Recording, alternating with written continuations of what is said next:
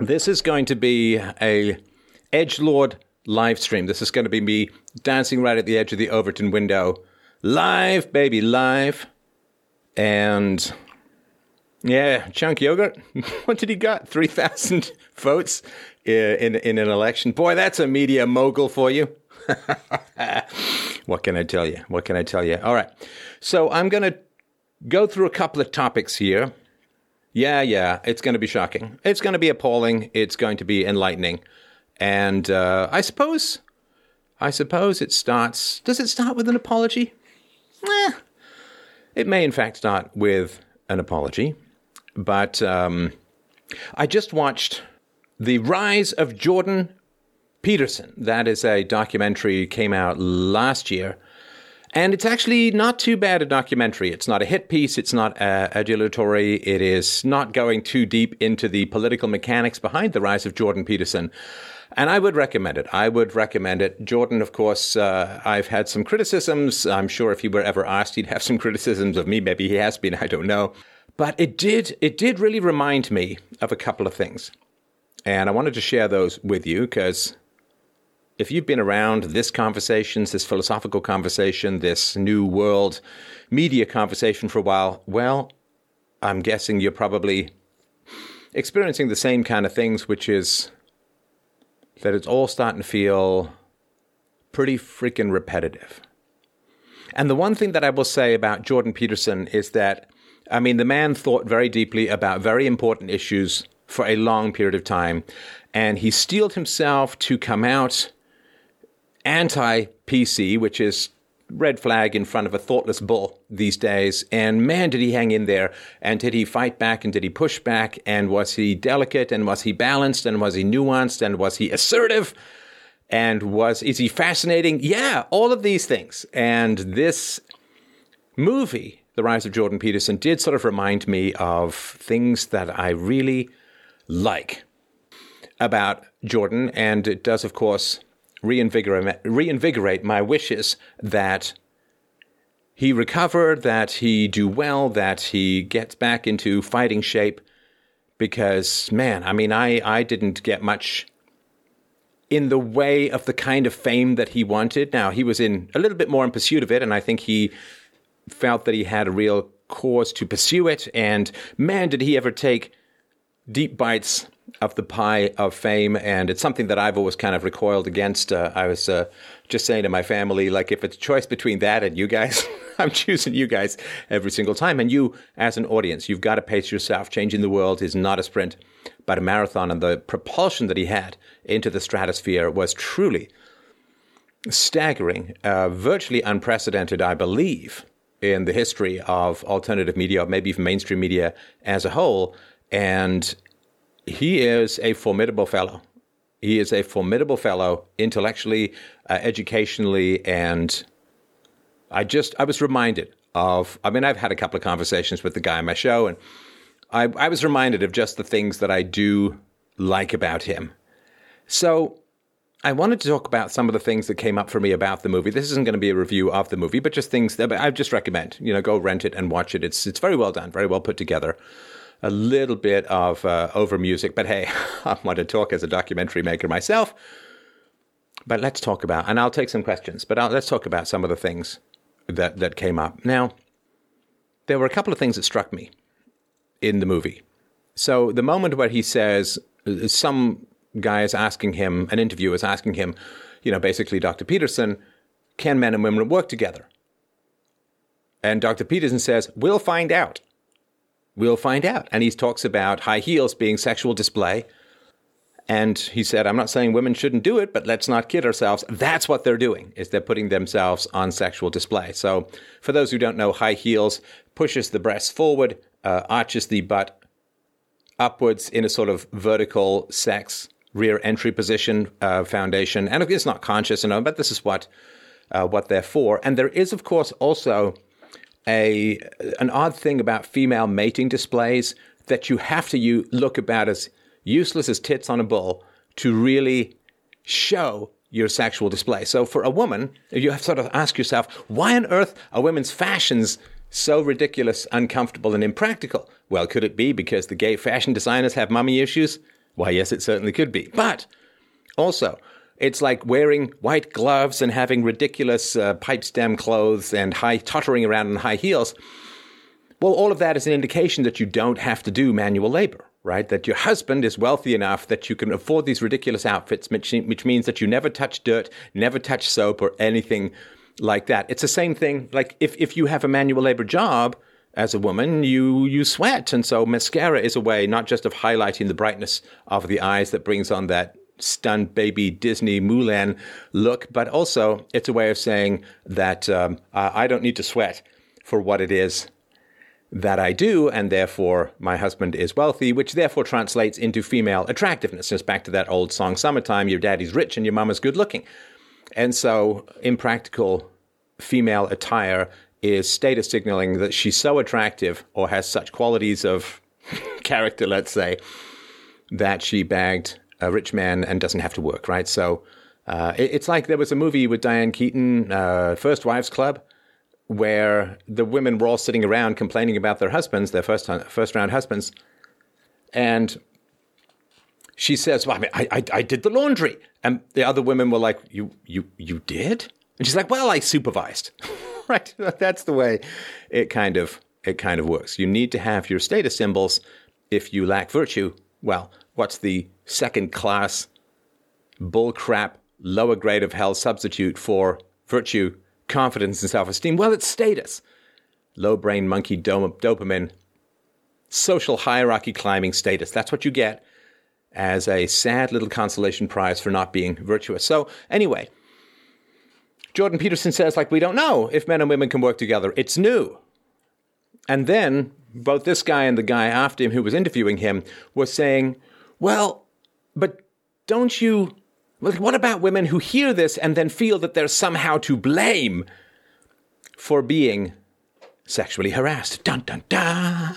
What if women hear this? Now, Jordan Peterson has a lot of patience, and probably more than me, probably, for better and for worse. But he said, I don't care about that.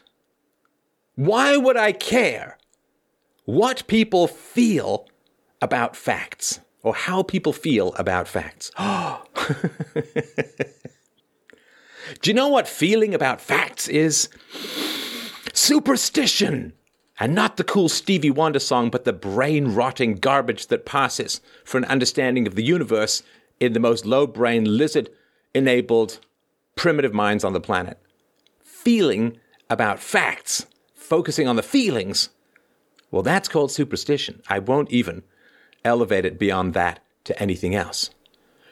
And this idea that the world owes us infinite security is so deranged, I don't even know how to put it. Now, I grew up with a remarkably dangerous childhood in a variety of reasons, physical abuse, other kinds of abuse, and also just a risky, my mom worked. I was a latchkey kid. I would just roam the neighborhood. My mom, I don't remember her other than a couple of games of chess, maybe when I was younger. I don't remember her playing with me, so it's just roaming and gloaming in the neighborhood.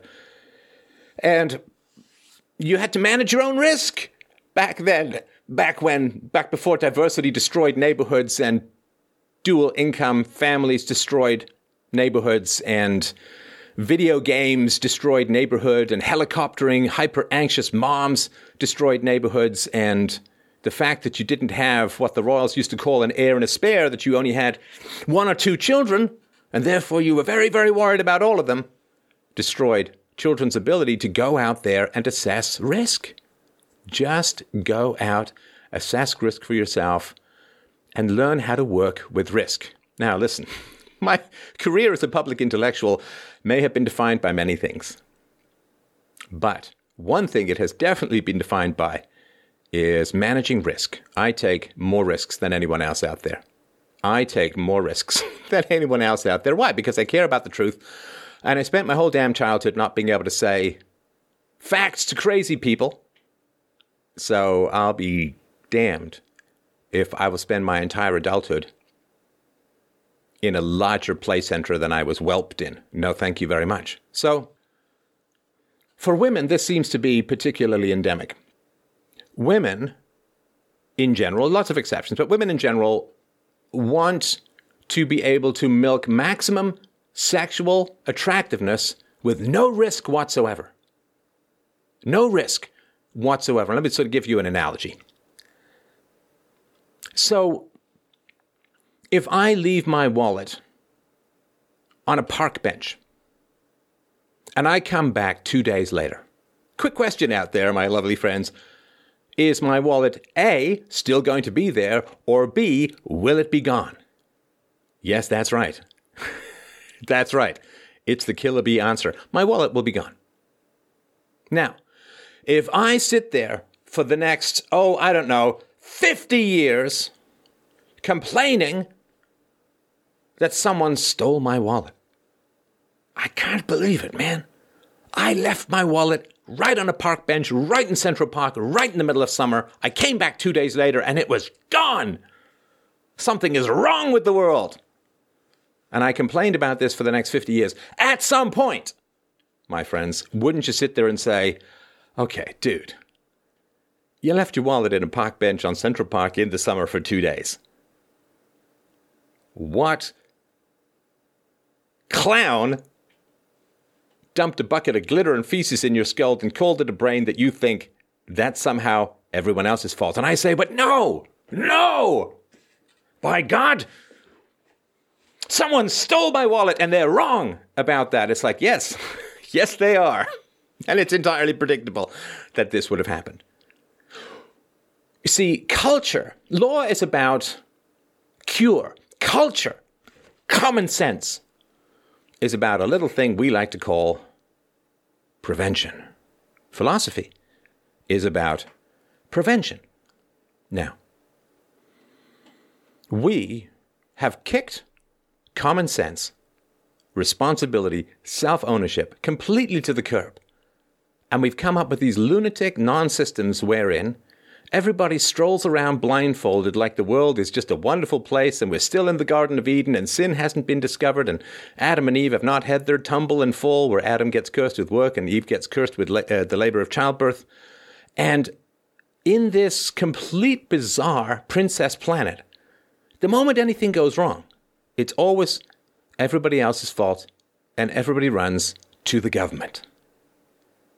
Now, culture, of course, is designed to prevent just these kinds of domino cascading tsunami disasters that has everyone run to the government. Because when you get rid of culture, in other words, when you get rid of the prevention of problems, you end up with so many problems that the only way it seems fit to fix those problems is tyranny. Tyranny. That's why tyranny, those who thirst for it, destroy culture, destroy common sense, attack anyone who places any responsibility on anyone for anything bad that happens. Look, I would love to live in a world where a woman could walk around completely sexually made up to the Tartuffe Infinity Lady Marmalade, pole dancing, head upside down, something that should only be seen with a gynecologist, a flashlight, and a Hamlet breath mirror, and have no problems. But it's not the world we live in. Let me give you another scenario. I take out, $500 in cash. And I walk around a really rough neighborhood and I fan myself with those $500. Ooh, it's hot in here, boy. I gotta get me some. I don't know what accent I'm doing here. I gotta just cool me down. Woo! It's hot. I could get me an iced tea, but I think I'm just gonna fan myself with these here $500. What is that, Mater? Not even, I don't know. I don't know. I just have generic accent head, right?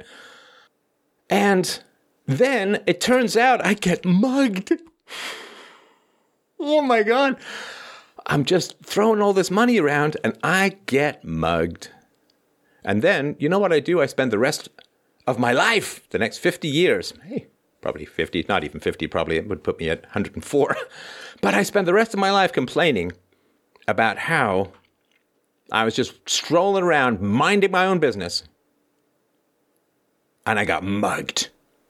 And it's so wrong. Oh, it is wrong. I get it. It's wrong. But how about you diminish the temptation for other people? How about that? You know, when I was a kid, that's probably still the case, you can't watch a commercial with a guy drinking a beer. Because, see, it's really tempting. They've hidden cigarettes in stores. You can't see them anymore. They're behind these sepulchral tiers of white blanky nothingness. You can't, because otherwise you see them. Like, you see the alcohol drinking in the commercial, and you see the cigarettes, and you just can't restrain yourself. You've got to hide people from temptation. You've got to keep temptation far at bay. Visual stimuli causes people to become alcoholics and drive drunk and die of lung cancer and emphysema. So you got to hide the beer. Got to hide the cigarettes. Got to hide boobs. Got to hide. I mean, there was this City TV was Moses Namer ran it in Toronto. They were famous for what were called baby blues, that they'd put on softcore pornography in the wee hours of the morning, if I remember rightly. But you see, you can't, back in the day, you couldn't, you couldn't show that stuff. You see, it's really bad. It's really, really bad.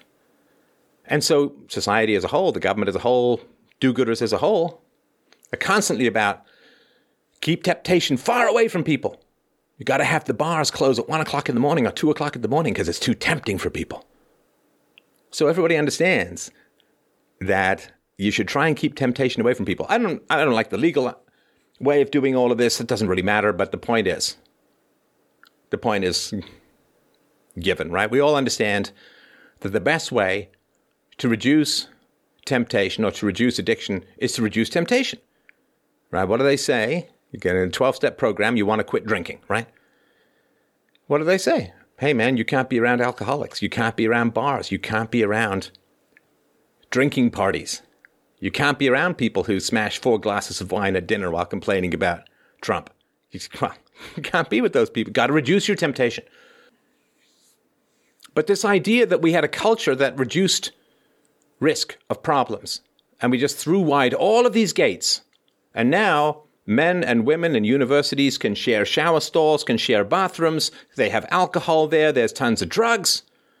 Young, unattached, away from home, probably helicopter parented children, pumped high of drugs and alcohol, constantly exposed to the endless sexual stimulation of seeing people run around half naked in the hallways with towels dripping off their drippy parts. Oh my gosh, there appears to be a problem with consent on campus. Well, of course there is. My God. Of course there is. That's why they had the rules. That's why I had the rules. Separate dorms for men and women. Chaperones. Got to keep the door open. Got to keep 1 foot on the floor at all times, or you get kicked out of school. Because we all understood that the point of culture is to prevent escalation of massive, usually legal problems through prevention. Got rid of all of that. Someplace, I think it's in America, just had to get rid of transgender bathrooms. Why? An alleged sexual assault. Well, of course. These women are suing, female prisoners are suing prisons for problems they've had with transgender people coming into the prison. Well, of course. Of course. So there are all of these basic common sense things that took thousands of years to develop. Society has experimented with just about every configuration of ways of doing things. Women in charge, all of this giant flesh heap of communal living that's all been tried before, massive subsidies, welfare state. You can look at the late Roman Empire. You can look at Speenham Land, Speenhamland, Speenham Land. And these have all been tried before. But because we can't learn a goddamn thing from history, we're not permitted to. All we learn is lies about smallpox, blankets, and white privilege. Can't learn any facts. We have to learn everything over and over and over and over again. It's Groundhog Day, except the groundhog is severely armed. And now we have this, the trans issues and so on, where they say, well, it's a male brain in a female body, or a female brain in a male body. Can't be changed. Can't be talked in and out of. Okay, then you're saying that there's a male brain and there's a female brain. So you can have that concession. Logically, you can have that concession. Male brain and female body and vice versa. You can have that concession all you want. But then, you see, you have to eliminate complaining about sexism. Because you see, there are male brains and there are female brains. They're very, very different. And you can't talk them into each other's state of mind. Can't do it. Male brain, female brain, very, very different. So different that radical surgery is required to feel right in your own body. So different. So irreconcilable and so fixed. Okay, grant you that. Can't complain about sexism. And this is all the common sense stuff. Used to be known, used to be well understood. There are differences between ethnicities. There are differences between genders. There just are. And people getting all mad and upset over facts. Crazy. People say, well, I want to be called by a particular pronoun. I get that. I really do. I get that. I understand that. I would like to not be called a Nazi for pointing out the basic fact that I was not physically attacked in Poland. Empirical fact. Went to Poland, traveled around, big film crew, big camera crew, had a whole bunch of social meetups, toured the parliament, met with people very high up, had a wonderful time, no violence. Fact. Oh no, but you see, I'm a Nazi for noticing the fact. Can you imagine? Some black guy constantly harassed in his home country goes to some other country, a black country, and finds that he's perfectly at ease and comfortable and not being attacked and harassed. Well, I guess that's a black Nazi now, isn't it? I mean, this is what Malcolm X experienced. Nobody calls him a Nazi. So yeah, it'd be great. I would like my pronoun to be not a Nazi, not a white supremacist, not a white nationalist. I would love for that. I'd love for my pronoun to be reasonable philosopher, an all-around nice guy who cares about the world and wants people to be happy with facts, reason, and evidence. But you don't see me pushing for legislation about that, now do you? Because I think you can not refer to me as a philosopher, and I don't want you thrown in jail. Call me crazy. Call me a guy who's into free speech. Because this is the way things go. And you can see this going on and on with the Jordan Peterson thing. And you saw this whenever you saw him interviewed in general. Like Kathy Newman. Kind of like a spastic caricature of a working brain. And Kathy Newman, and she says, well, who are you to say this? Who are you to say this? He's like, I'm a trained psychologist. Or when he's pointing out that women will often tear each other down and that they... Like, this is why when you get more female influence in society, you end up with hate speech laws, because men ban violence, but women ban words because women use words as their weapons. Women use words as their violence. They spread rumors. They downgrade people's reputation. They cause fissures. They cause problems. Women wage war through words because they're smaller and weaker, and men wage war through weapons because they're larger and stronger. And so when men are in charge of society, you ban violence. And when women gain influence in society, they try to ban speech. Because that's what they're afraid of, right? Most women are not afraid of being punched. They're afraid of often, female gossips and saboteurs from a societal and reputational standpoint. So he's pointing this out. And of course, the woman across the table is just like, well, that's just your opinion. And he's like, no, there is extensive literature on this. It's been well studied. And especially the young people. Oh, the Dunning-Kruger effect in full force. I would be very hesitant to correct Richard Dawkins on biology. I would be very hesitant to correct the late Stephen Hawking on the nature of time and physics. Very much so. I would be very, very hesitant on correcting Gordon Ramsay on the best way to make someone pretend that they're an idiot sandwich. Oh, there's your gif.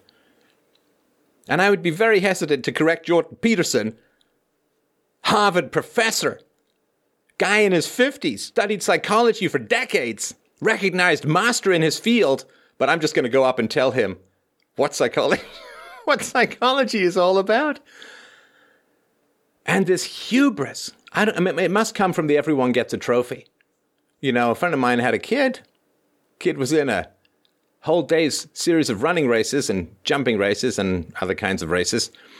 And the kid who wasn't even there, she had a dance contest or something, kid who wasn't even there got a participation trophy. You don't even need to show up. You don't even need to show up and lose to get a participation trophy. You just need to be on the list of people in the class. I mean, this is sad. This is sad. It's a sad situation. It's like I have a dentist, right? Good dentist. And when my dentist says to do something, you know what I do? I say, yeah. Because, she's a professional. I respect the fact that she went for a number of years to school to learn how to keep my pearly white into my dotage. It's great. And the idea that I just have a dentist and argue with the dentist, well, it's kind of ridiculous, don't you understand? Hey, if you don't like the dentist, go find another dentist, but don't have a dentist and keep arguing with the dentist. So what are we doing here in the world? Those of us trying to reason with the world, what the hell are we doing? My daughter went through a phase, and it's a natural phase for kids, after they learn to walk, but before they learn, balance and risk and so on, where we had a motto in the family, safety first, right? My daughter is a real daredevil. Maybe it's growing up with a dad close by, I don't know, but my daughter's a real daredevil, and, she doesn't do side to side when she skis. It's straight down the hill, right? She's a real daredevil. I respect that. It's great. But we always had a motto, safety first, right? Because there's a time when people don't process, they do not understand risk. They do not understand consequences. It's like there was this guy in my building when I was growing up in Toronto. He liked to play chicken with trains. And then he lost his legs. This is why teenagers are famously not often long for this world, because they lack consequences, right? Lack a sense of risk and proportion. And it's like we have that in the world as a whole now. And people have no sense of risk. And they just wander around blindfolded as if this bubble that perhaps they grew up in with their helicopter moms and the infinite safety and security of video games. Video games give you such a distorted sense of risk. Hey, I'll just reload my saved game. Things that don't happen when a train takes your legs off. F9, F9, F9. Doesn't happen. Doesn't happen. It gives you such an artificial sense of risk. When I play Rocket League with my daughter and I'm trying to hit a ball that's flying high, I will jump in the room. Like, that's going to help, right? It's not watching me. Doesn't matter. We lose all sense of this. When I was a kid, we used to play this game. We had skateboards, and this is before skateboards became kind of like this weird flips and tricks and dicks and stuff like that. And we would go down this circular path that led from the upper. I lived on this it was a council estate kind of thing, and there were upper flats or apartment buildings. There were lower ones in the back where the real dregs of society hung out and never seemed to work and squinted at the sun in their wife beaters. And we would go down this curved hill with these big bars and a big drop on the other side, and we would get a mouthful of sticks, right? And we would go down, and what you would try and do is you try and drop the sticks in front of the other kid, because if the stick was just right, when your skateboard would hit that stick, you'd stop and you'd get thrown off. Now, we didn't have any helmets, there was no knee pads, no elbows, nothing like that, right? And I remember, it's funny now because it's not now, but I remember after having lost a couple of times, there's nothing sweeter than winning after you've lost a couple of times. I was going down this hill, and this kid I really wanted to get, I got him good, and he went tumbling. Like I dropped the stick just right, he ran into it, his skateboard stopped, he went tumbling off the skateboard, and I turned around, I was like, yeah! I turned back, and I had my knees up, and my shins went straight into the metal bars, which was better than going over the edge of what was not exactly a cliff, but a pretty, half a story drop or whatever. And it was like, oh, there's my lesson. Don't celebrate too soon. And this is long before you'd end up in a fail army video for that kind of stuff. Don't celebrate too soon, because that was a very pounded in kind of risk assessment. And you just learned how to manage your risk. And now it doesn't happen. If you want to see something, there's a funny thing. There's a video game produced, 6 or 7 or 8 years ago called Skate 3, I think it was, something like that. It's famously glitchy, and you can see all of this ridiculous funny stuff with skateboarders flying through things and pipes and flying through the air and things exploding and multiplying. And the physics are really, really bad. And it doesn't give you any sense of risk management. There's frustration, right? And there's reload, but there's no sense of actual risk management. And so, in a way, I think a lot of people, they're staying home all the time. or they're in very managed environments. You know, when I was a kid, we made up our own games and we made up our own rules sometimes, and there was nobody there with a whistle and a zebra shirt to tell us what was what. We just had to sort it all out for ourselves. And there were the good actors and the good kids and the kids who were fun to play with. There were the bad actors, there were the bullies, there were the cheats. Then you just had to manage all of that stuff. Then when there's no adult involvement when it came to this kind of stuff, we just organized things ourselves. Now, of course, everything's managed, everything's controlled. You drive everywhere. It's all rules, and you don't, like, we had to sort of figure out who hit who in war games, and now you've got laser tags that light you up like a Christmas tree if the laser hits the right spot, and there's no need for sorting out or anything like that. So there's a kind of toddlerhood in the world today, and this is what's so repetitive, and this is what I kind of got from the Jordan Peterson movie. This kind of repetition where you're constantly saying to people, you don't know, you're not correct. Your feelings don't matter when it comes to facts. And when I say actions can have negative consequences, I'm trying to prevent those negative consequences, not blame people for those negative consequences. So when I say to someone, don't leave your wallet on a park bench, don't walk around any neighborhood, but particularly a bad neighborhood, waving $500 worth of bills in your face. Don't do it. That's a dumb thing to do. That's going to get you in trouble. You're going to lose in that situation. Is it because I want to blame people No, it's because I want to prevent problems. Because if we can't prevent problems, there are so many problems, we end up with a dictatorship. You understand? If we can't keep families together, we end up with so many social problems that we're tempted to end up with complete crap like universal basic income because people haven't been taught basic life skills about how to get by. It's not that tough to get by in America. Other places, it's not that tough to get into the middle class. Pretty easy. Because three things you got to do. Finish high school, get and keep a job for a year, and don't get married or have kids, or certainly don't have kids until you're in a stable relationship and at least 21 years of age. If you do those three things, finish high school, get and keep a job for a year, don't have kids till you're 21 and in a stable relationship, marriage.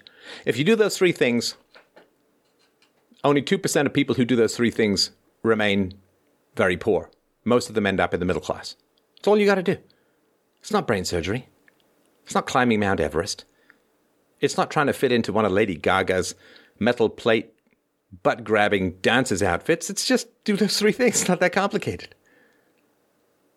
But we've made society so dumbed down when it comes to risk that now when you try to prevent things, if I say, or if somebody says, hey, you should eat well, because if you don't eat well, and you should eat well and exercise, because if you eat badly and don't exercise, you're probably going to get fat, right?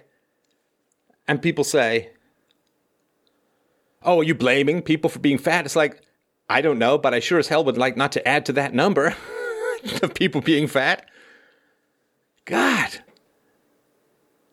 It's like when I talk about, oh, you probably heard a couple of I am the walrus, I'm the Eggman discussions on Twitter, at Stefan Molyneux, talk a little bit about having babies. Funnily enough, everybody who's alive is alive because their mother chose to have a child, father chose to impregnate them, or why should you bully me and tell me what to do with my body? You should never tweet this. Oh, so now you're telling me what to do with my body, namely my fingertips. But when I talk about this, sure, I get it. There are some women over 40 who didn't have children. They got seduced by the socialist lie, the high IQ decapitation of overpopulation and selfishness and career. And then it turns out that being jammed in a fluorescent corner, pressed up against a window you can't open, endlessly answering a phone in the customer complaints department of a failing retail store wasn't quite as good as having 3 wonderful babies who'll give you faith, comfort, security, and connection into your old age. Turns out you're going to have to pay some guy from Somalia to wipe your butt when you're 70. He just might not care about you that much. You know, maybe not quite as much as your own flesh and blood. So when I talk about this kind of stuff, yeah, I get it. There are women out there who fell for this lie, didn't have children, and it's painful. I get it. It's really painful. It's really painful. What's the alternative? See, if you're out there, let's say you're a woman or a guy, could be a guy, right? You should have kids if you're a guy too. Looking at you, PJW. But if you are a woman out there and you missed the boat, didn't have kids, won't have kids now, and now you get that weird flip where a woman who's 35 can date a guy who's 30, but a woman who's 45 can only date a guy who's 60 and up, right? Because there's just this flip, right? Because the young guys who want babies don't want the 45-year-old woman. I've been there, right? I mean, I dated an older woman once, and that was first and foremost on my mind. Why? Because I'm not an idiot. So if you're a woman and you missed the boat, then what you should want, of course, is for other women to not miss the boat, right? I remember this when I was a kid. There were these guys, well, it was mocked in the movie Clerks, right? There were these guys who'd come around to schools and show you pictures of diseased lungs, or they'd smoke, or they'd breathe through the tracheotomy hole in their throat, and the kids don't smoke, right? That's honorable. Hey, I was stupid for smoking. Don't do it, kids. Like even the Marlboro Man died of lung cancer, I think it was, certainly smoking-related ailments. So if you missed the boat, if you fell for the propaganda and you gave up on having a family, then it's completely selfish of you to say, well, I don't want anyone to encourage younger people to have families because that makes me feel bad. It's like dying of smoking and saying, well, I don't want anyone to tell kids not to smoke because that makes me feel bad. God. So a lot of public intellectuals, and listen, I exclude all of you wonderful people from this equation. I really do. I exclude all of you, thousands of people listening to this on a variety of platforms, the hundreds of thousands or millions who are going to listen to this down the road. No pressure. Get it right. Edgelord. Livestream. Because, nets are for sissies. I can't talk about managing risk and then not do all of this edgy topics as a record and edit.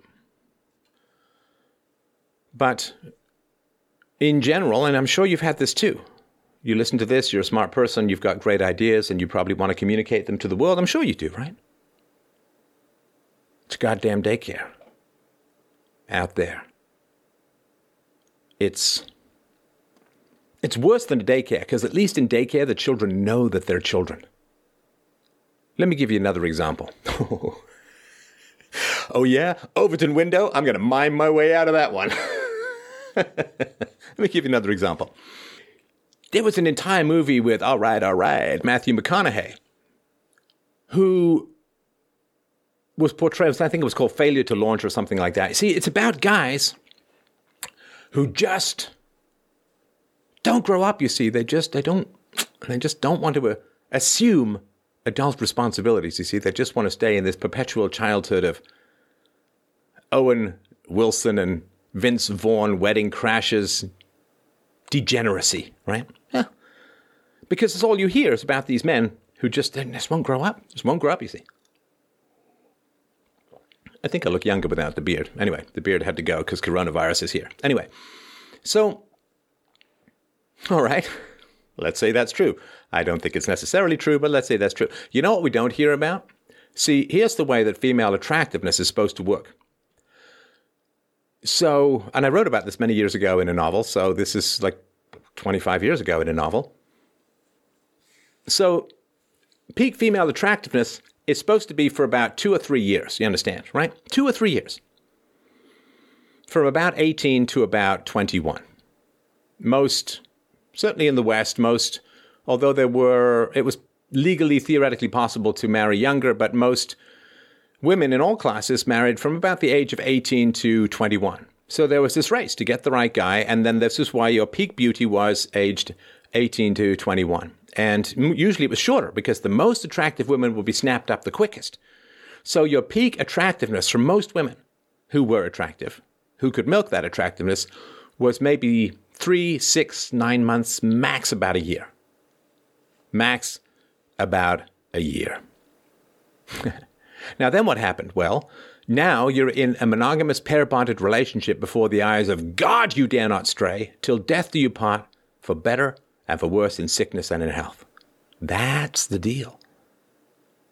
So her attractiveness, while it might be status for her husband, is no longer there to mine other men's resources, because she's already attached herself in a mutually beneficial way to her husband.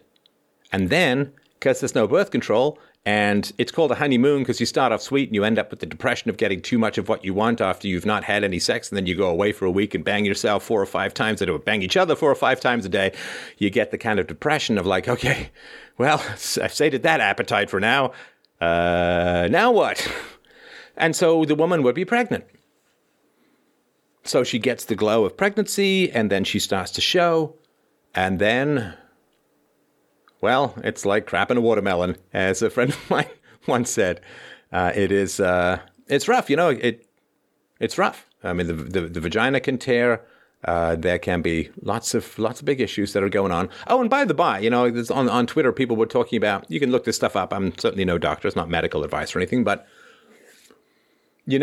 people were saying, well, there's significant risks in childbirth. It's like, yeah, there's some risks in childbirth, but, not having children gives you significantly increased risks of some pretty bad stuff.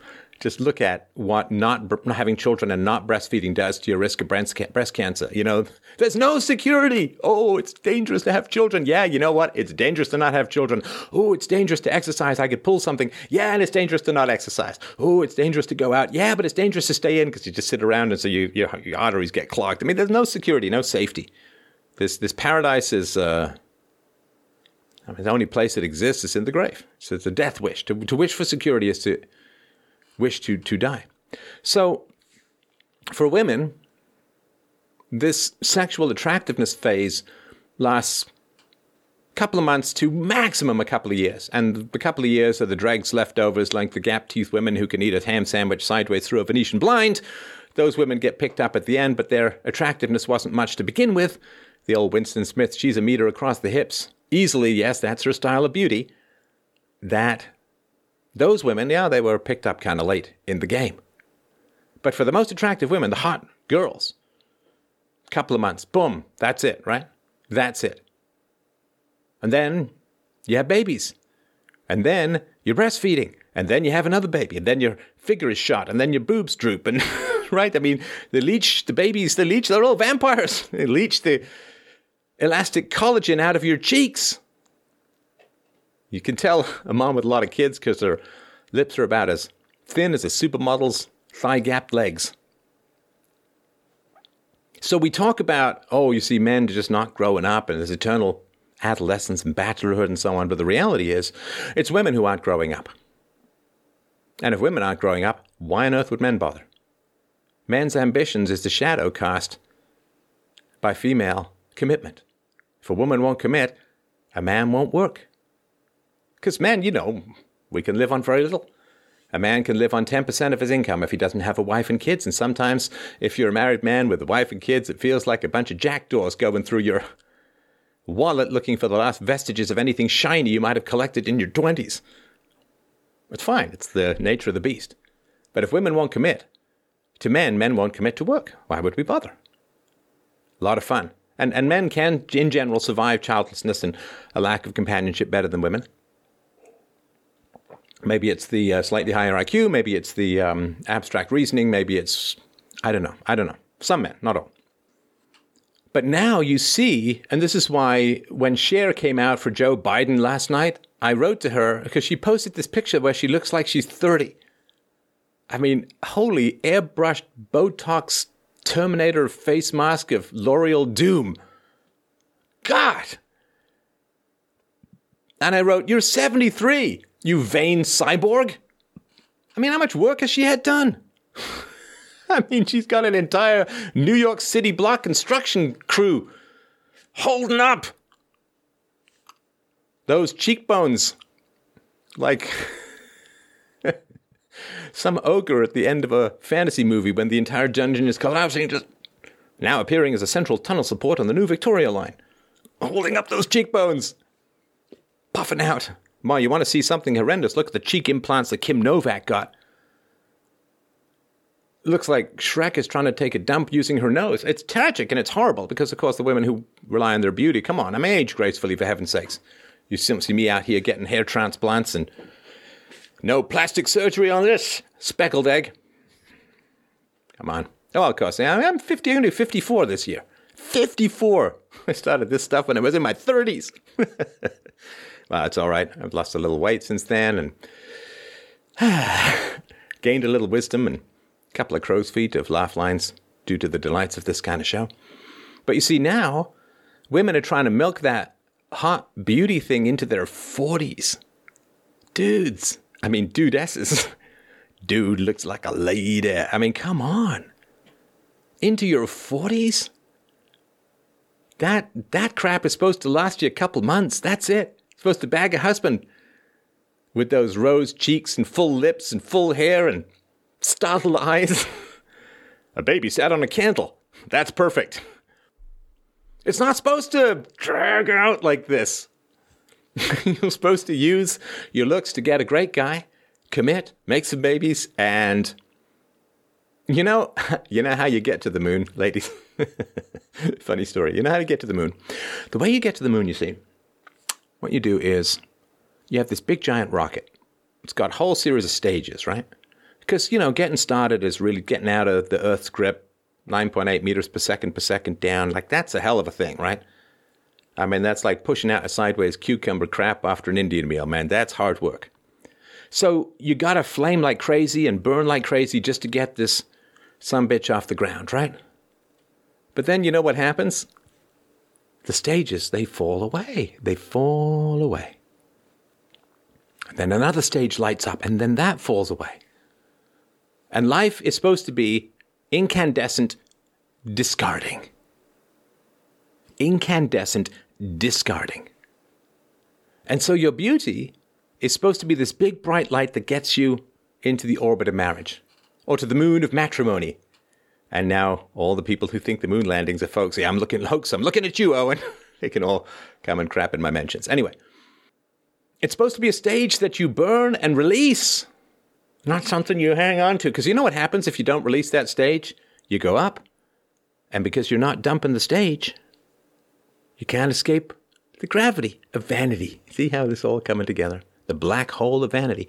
You can't escape. You can't get into orbit. You can't get out to the stars. You can't get beyond the Van Allen belt. And you fall back down. And you crash. You're like one of those cheap-ass Russian rockets that goes upwards, does a wee fireworks spin candle sideways, and then plows down into the ground, taking out probably 12 monkeys at a time. It's ridiculous. You see a woman who's milking the hotness into her 30s, that is a dangerous, dangerous situation to get involved in. And for God's sakes, I can't see this often enough. Do not stick your dick in crazy. Do not bang crazy women. For women, do not bang crazy men. Because you're going to bond. There's this oxytocin bonding thing that's going to happen. You're not going to be able to fight it, really. When you have sex with someone, you're putting yourself in the trunk of their car and hoping they drive well. Well, if they're drunk or stoned or blind or disoriented or suicidal, like Christopher Walken in that Woody Allen movie, you're not going to have much fun. And it might be very short fun. You might end up with a total bunny boiler. And one of the warning signs is a woman who's milking physical attractiveness in her 30s. It means that she is living a life of perpetual adolescence. Because this is what women want too. Women want this deal. They go out there in public, dressed to the nines, maximum fertility markers, maximum sexual attractiveness markers. So they're relying on male sexuality, which comes from the desire to have children, the desire to have a family, the desire to have a monogamous relationship. And the women go out into society, dressed to the nines, and then they say, well, I'm upset because not just the right kind of men are giving me just the right kind of attention just in the way that I want. Which is kind of like using depth charges to go fishing and complaining that you're not getting the rare species you want. What's with all these junk fish floating to the surface? I'm using a depth charge. For women to pump sexual attractiveness status is for like men to hyper pump financial status. Like a man who has to go around buying his friends everything. Kind of a douche, right? Insecure, vain, narcissistic, exploitive, and empty inside. So if you want to understand women who are flashing boobs for days when they're on the downside of the fertility hill, that literally is like a guy saying, I will pay you to be my friend. He will give you his excess resources in return for your friendship. Well, you can't give friendship that's bought, and you can't give love based on sexual cues. The world is unsafe. The world is unsafe. So the theory is, of course, in Europe, well, we're going to bring in millions and millions of people from the third world, largely Muslims, and don't worry, they'll be very, very happy to pay exorbitant taxes to support the boomers in their retirement. I don't think you all understand how Islam works. See, the way Islam works, it's the non-Muslims who get taxed. You see, not the Muslims who get taxed for the non-Muslims. That's just not the way it works. The Muslims have been in India for, 1,000 years? Have they integrated? And India has, pretty decent religious liberty because of the multiplicity of religions. Tens of millions of Indians killed for Islam to conquer India. They haven't really quite got around to integrating just yet. So, it's risky. We don't seem to have enough taxpayers. Let's going to import people. That's going to solve all our risk problems. No, it's not. The desire to flee risk almost always ends up with you being subject to risks you don't want and can't manage. Better to deal with the troubles we have than to fly to others, usually far worse. Security is death. And the world that has been constructed by our forefathers, that has removed from us most of the risks of the natural world, starvation, predators, disease, war, has made us as soft as a soft-boiled egg, open to the pecking beak of a peregrine falcon. As the old saying goes, hard times make strong men make good times make weak men make bad times. Maybe we can change it. That's up to you. I'm telling you, I'm all in. Maybe that's possible to change it. But I'll tell you this. It ain't going to be up to me. The only person it's going to be up to whether we can stop this stupid, grim, ridiculous cycle of history. We're talking about the facts. And blowing right past people's thirst for the narcoleptic emptiness of security. If you speak up, if you speak out, you're the only one who can save the world that you live in. Don't rely on me. Don't rely on Jordan Peterson. Don't rely on anyone except yourself. Because if it does go to hell in a handbasket, you will look back and kick yourself for not acting. It may be the last thought you ever have. All right, let's get some questions in. Thank you very much. It's been a while since I've had a good old rant. Oh, that's good. All right. Let's see. How many people are going to complain about Nick Fuentes? How many people are going to tell me we didn't go to the moon? And how many other boring repetitions are we going to get? Oh, I'm sure not from this crowd. Absolutely not. Inconceivable. All right. Is MGTOW voluntary celibacy? MGTOW is when, if I'm a blind guy, I don't want to play football because I'm not going to be able to see what's coming. I won't be able to play the game. MGTOW, men going their own way, particularly monk mode, arises from a fundamental inability to discern good women from bad women. There are good women out there. There are good women out there. But if you can't tell the good women from the bad women, if you can't tell the wolves from the puppies, you don't want to play with the canines at all. Which is why I continue to talk about ways to find good women in this world. So we just need a couple more generations of used-up carousel rider, childless, bitter wine-aunts. Yeah, except we don't have a couple of generations.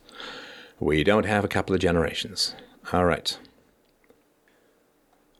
Let's see. Any questions? I have a... Why do you support Trump? Why do you support Trump?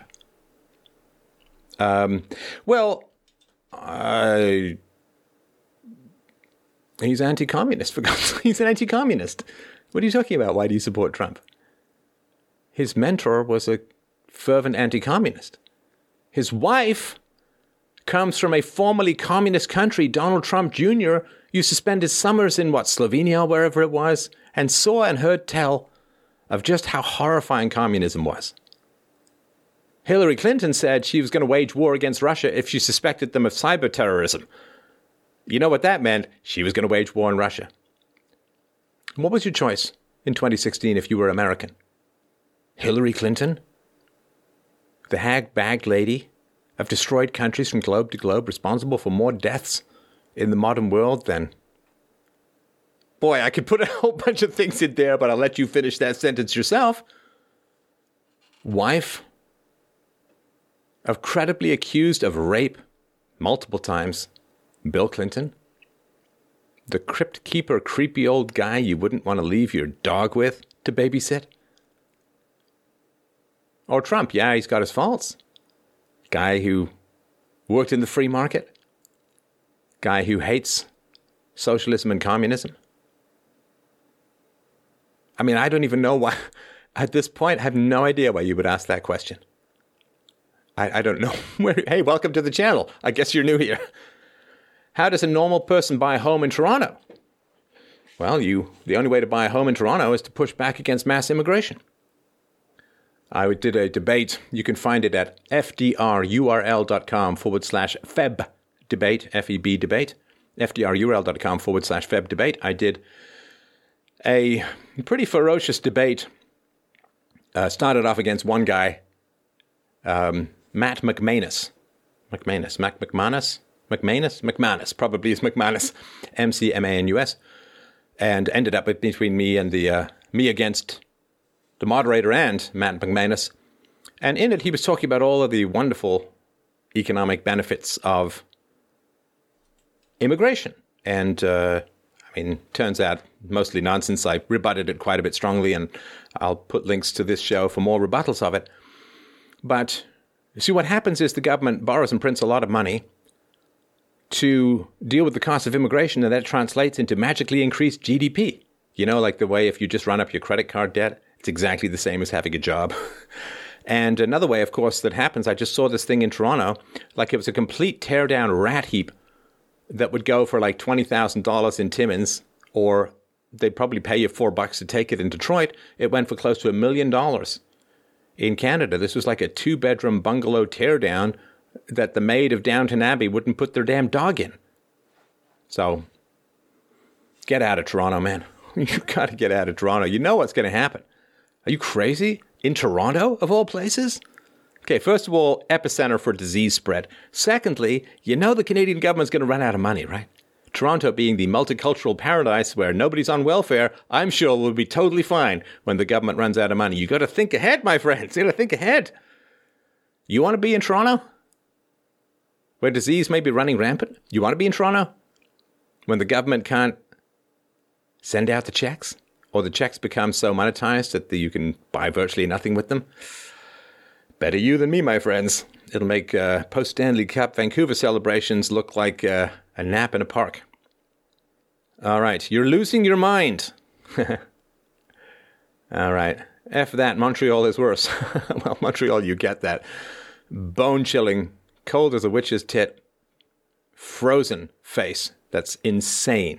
Insane there. When I lived in Montreal, I lived in Montreal for almost, 4 years really. In the winters, not the summers. I'd come back to make money. I didn't speak French well enough to work in Montreal, but I went 2 years, almost 2 years at the National Theatre School, acting and playwriting, 2 years at McGill, undergraduate in history. And yeah, it's really cold. I rarely got to see Montreal in its glory, which is very nice in the summer. But man, it's cold in the winter. And let's see here. How can young men go about deprogramming porn brain? Oh, I did a show with a guy, porn addiction. I can't remember his name right now, but if you look for porn on my channel, well, let's say you're not a subscriber, you'll just see that guy's interview. So I guess I just don't. I mean, I hate to say it, like, how do you stop drinking? Just don't, right? And, just try and realize how, tough it is in your pair bonding, how tough it is in your normal sexual performance, I would assume the pornography consumption is, so. Well, let's see here. I've been red pill for years. I often talk about men's rights and the disparity of the family court system. However, going too far the other way and generalizing women helps no one. Well, it helps all the bad people that want to destroy society, so. Do you want an island that is whites only? No, I don't care. I mean, people have private property, can do whatever they want, as long as it doesn't violate the non-aggression principle. I have 4 sisters and none of us have kids. Oh, Heidi. Oh, that's heartbreaking. Man, how old are y'all? None of you. 4 sisters. So 5 of you, 5 women. Not one of you have kids. God. That's just, I don't even know what to say. That's so sad. That's so heartbreaking. It really is. Because here's the thing, right? So people who say, well, I have a wonderful, fulfilled life without having children. It's like, okay, so you're like some kid who inherited $10 million and blew it all on crap and garbage and trips and nothing, right? Like Citizen Kane trying to make your wife a great singer style. Just crap, right? So if you have... Because this is what people say. Well, I don't have kids and I'm perfectly happy. It's like, okay, so someone had you and gave you the joy of happiness by being alive because they chose to have children. And so not paying that forward after 4 billion years of evolution, 13 or 14 billion years of the universe existing, all culminating in you. But what? You want to take 2 weeks and go to Europe? Well, that ain't happening that much anymore. Not if you have any sense of security, reasonable prevention of problems. That's really sad. Now, of course, other people can say, well, but I'm too miserable to have children. It's like, okay, so you had a bad childhood and you're letting your abusive parents win by stripping you of your progeny. If you had a bad childhood, I'm really, really sorry. It's terrible. I get it. I understand. You can call me. We'll talk about it. I got a call with a guy fairly shortly. And if you have a great life, you owe it to kids to pay it forward. If you had a bad life, don't let your abusive parents rob you of all of that. Can we learn how to stop fighting the left? Sorry, I just scrolled here. I'm sorry about this. Missed it. Stop fighting the left? No, there's not a peaceful way out of it. Fortunately. So, okay. What do you feel about abusive women? Why would you care about my feelings? Abuse is wrong. Now, there's two kinds of abusive women, right? There are women that you date, in which case it's bad that they're abusing you, but you got to take ownership and get the hell out and not be in that relationship if you can't fix it. And then there's abusive moms where you weren't there by choice and the moral burden is almost exclusively upon them. Certainly it was all upon them as a child. As an adult, you have more choice. That's a damn egg farm full of eggs wasted. It's very, very sad. Can you expand on the idea you can force others to follow the non-aggression principle? I don't know what you mean. The non-aggression principle. I've got entire essays. You can look on my freedomain.com. I've resurrected the blog, by the way. The blog is back. The community is back. We used to have a message board years ago, and the community server is not we're on Discord now, where we've got a whole bunch of chat rooms. I do voice chats with people from time to time, where we just chat about ideas and arguments and help me with debate prep, and I sort of show ideas past people. It's a real community now, which we never had before. We've never had the voice chat capacity and live chat capacity and so on. But the blog is back as well. You go to freedomain.com, and I also put a list of interviews on the homepage and so on. And so what you want to do is go to my blog and do a search for self-defense. I've got entire articles on that. So thoughts on Naomi Seipt? Very, very brave woman. How did you avoid what happened to Jordan Peterson? That's a very, very good question. It's a very, very good question. So look, that's complicated. That's very complicated. I have it a little bit easier than he did because... So, first of all, I obviously have fewer credentials, and Jordan Peterson being a obviously well-titled Dr. Jordan Peterson, professor for decades of psychology and the Harvard alumni and all of that. I mean, the guy is impeccably credentialed. And, I have a graduate degree, a master's degree in the history of philosophy, but, I'm not... Dr. Molyneux is not Dr. Molyneux, right? That's my father. My father is Dr. Molyneux. He's got a PhD, but not me. And so the fact is that I very consciously decided to push the envelope so far that the mainstream media was not going to be tempted to have me on. Right? I mean, because if you kind of go to that, I don't like, if you're going to stay out of a conflict, stay out of a conflict. If you're going to go in all the way. And this is no disrespect to Jordan Peterson. I mean, the man is brilliant and extraordinarily courageous and dealt with more than I would think of. And so, but I would just say I was very consciously aware that if I towed the middle line, then I'm eloquent and reasonably attractive enough to make a presence on mainstream television, but that just raises your profile so high that the decapitation merchants come out in hussar-like hordes. And so I decided to just speak the truth and shame the devil, and I went into all of the race and IQ stuff and voluntary family stuff and separating from abusive parents stuff. And you could see this tracking out in real time. So you could see this when I started to go into more controversial topics. You could see the outlets just falling away, like people that I used to go on that won't have me back on because I went to particular topics and areas, or the only way they could have me back on, which is sort of the Dave Rubin and Joe Rogan style, the only way they could have me back on was to just hammer at me relentlessly so they could say, well, I had him on, but look at how I hammered at him and all that, right? But, we couldn't have me. Now, Dave Smith, to his eternal credit, will come back and we'll have positive chats and Duke Pesta and Styx, Hex and Hammer and other people. I'm going to have a chat with Bill Whittle and all of that. Just, great people who are like, yeah, I know who you are. You're a good guy and all that. So what do I care about all of this reputational stuff? And so I took on topics that were such hot potatoes that the mainstream media didn't. It's like unforgivable, quote, to give me a platform in that situation. And so he was, and he's open and available in a way that I couldn't imagine. Like in this documentary, it blows my mind. It really does. It blows my mind. And like, this is people, I mean, I respect them, not decisions that I would make. It's not right or wrong, but, people like Mike Cernovich, he had people in his house, filming him for like day after day at what he's doing and filming him in his interactions. I mean, Jordan Peterson, they're all sitting around the dinner table or the family table in the kitchen doing psychological tests and all that. And I don't know, like just the idea that I would lead people around my house. I mean, I can't picture it. Like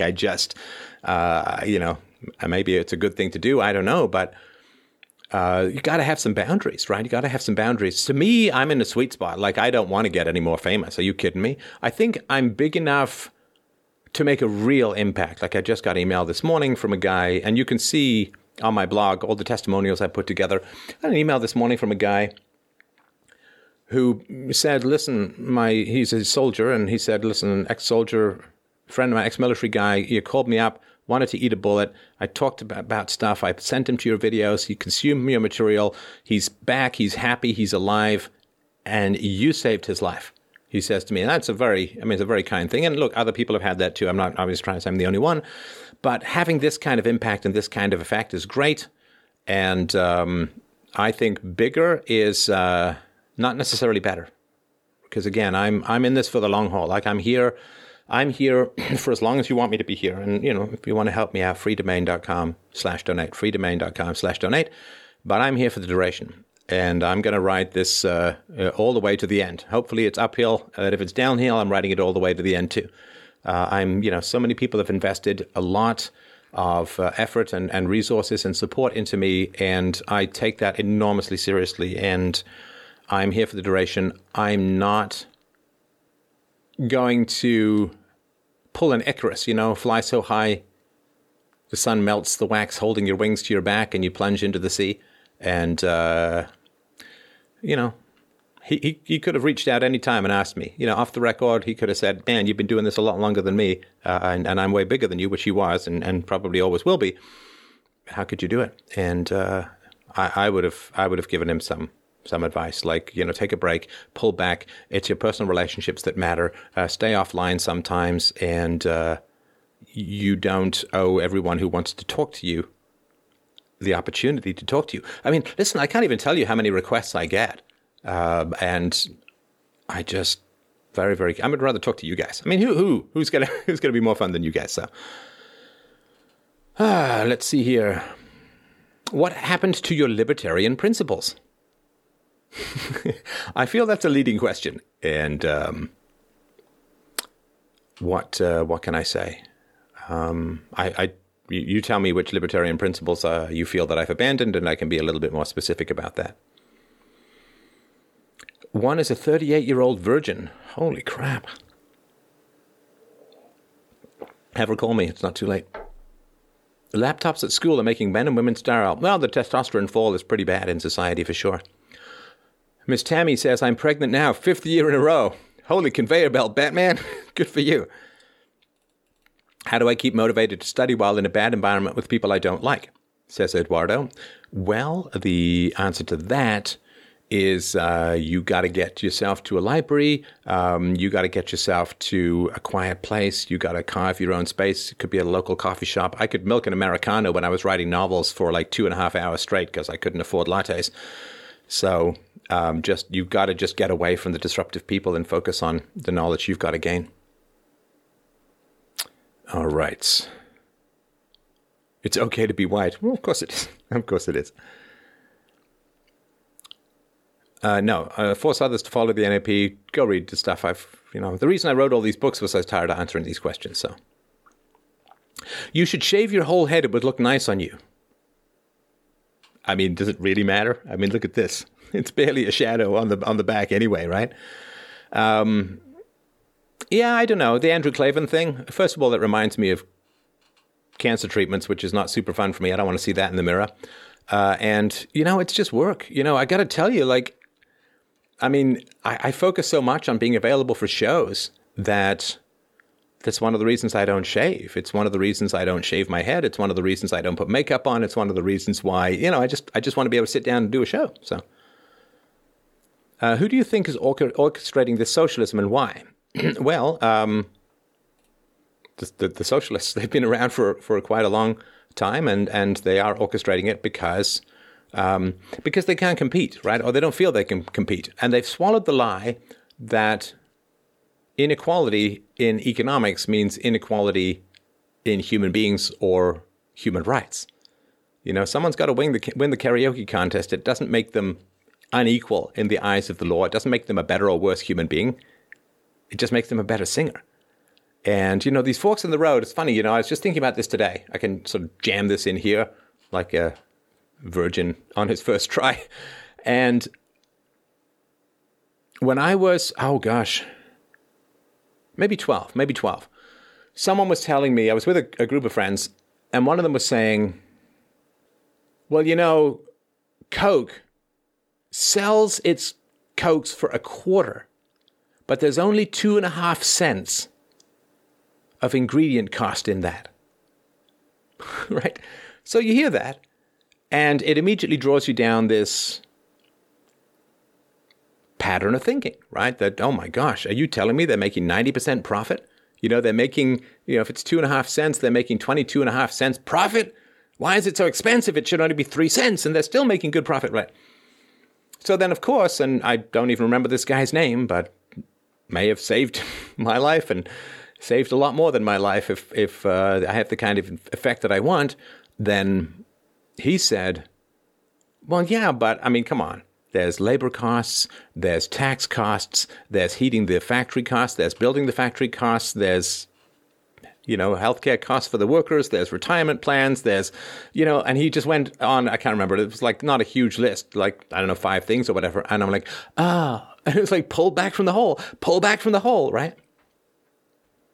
Right. So I was talking about Jewish involvement with communism a little while ago on Twitter. Diana West was tweeting about all of the non-Jewish communist thinkers. And of course, I've tweeted myself about all of the Jewish anti-communist thinkers and so on. It's like, yeah, it's important to get this balance and not just go down one rabbit hole of confirmation bias.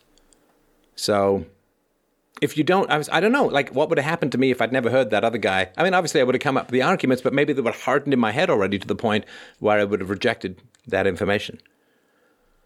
Thoughts on coronavirus in Canada? Should we be worried about it? Yeah, you should be worried about it because nobody knows yet. This damn thing has an incubation time sometimes in the weeks, according to some of the studies that I've read.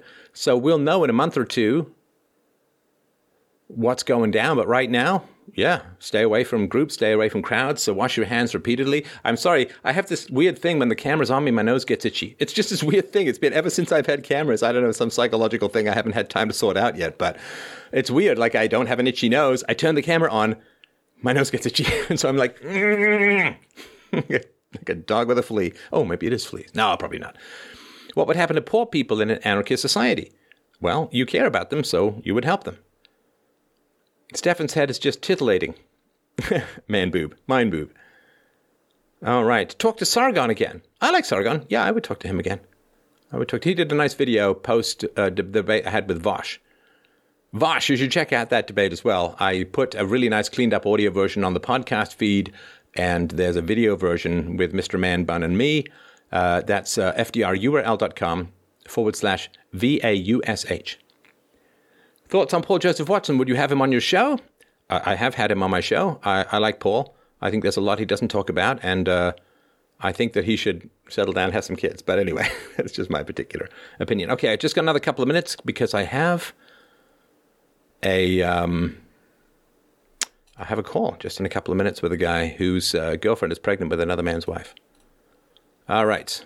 Will identity politics ever die? Oh, yeah, because it's unsustainable. It's unsustainable. Tommy Robinson, didn't he just get arrested for trying to protect his daughter from a child molester? Yikes. You did a video once about how rights don't really exist. Can you explain that argument again? Well, it's actually one of my first videos was understanding concepts. So concepts don't exist in the real world. Numbers as abstractions don't exist in the real world. All that's abstract that's in your mind. Like if I said, I'm going to pay my bill with the concept of money, you'd be like, no, thanks, right? And so concepts don't exist in the real world. Doesn't mean they're subjective or arbitrary. I mean, gravity as a concept doesn't exist in the world. That doesn't mean that gravity doesn't exist. But the descriptors don't exist in the way that the things they do. Like you've got trees that are all clustered around a particular geographical area. Those trees all exist. The bushes all exist. The geographical area has a certain boundary to it. But the forest as a concept doesn't exist, right? That's just our descriptor for tightly grouped clusters of trees in a particular geographical area.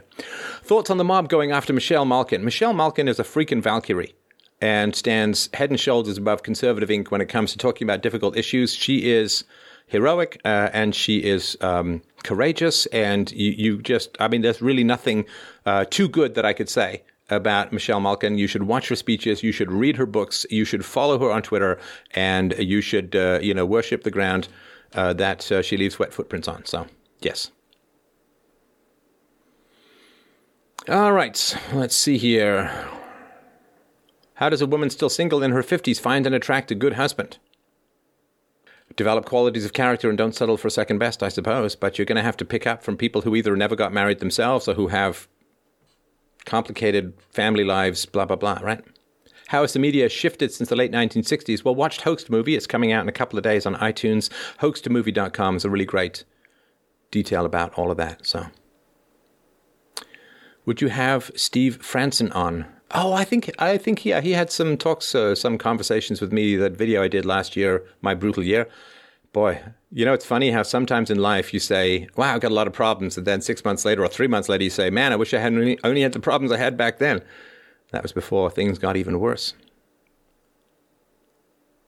We could set up cultured thug freedom versus fascism. I know how to set it up. I already debated that guy, so I don't really know I would do it again. All right. Sorry, I better go. I did already say his name. All right. So, thanks everyone so much for dropping by. Yes, I still do my call-in show. Just send me an email, but it's kind of tough. Life is pretty busy at the moment.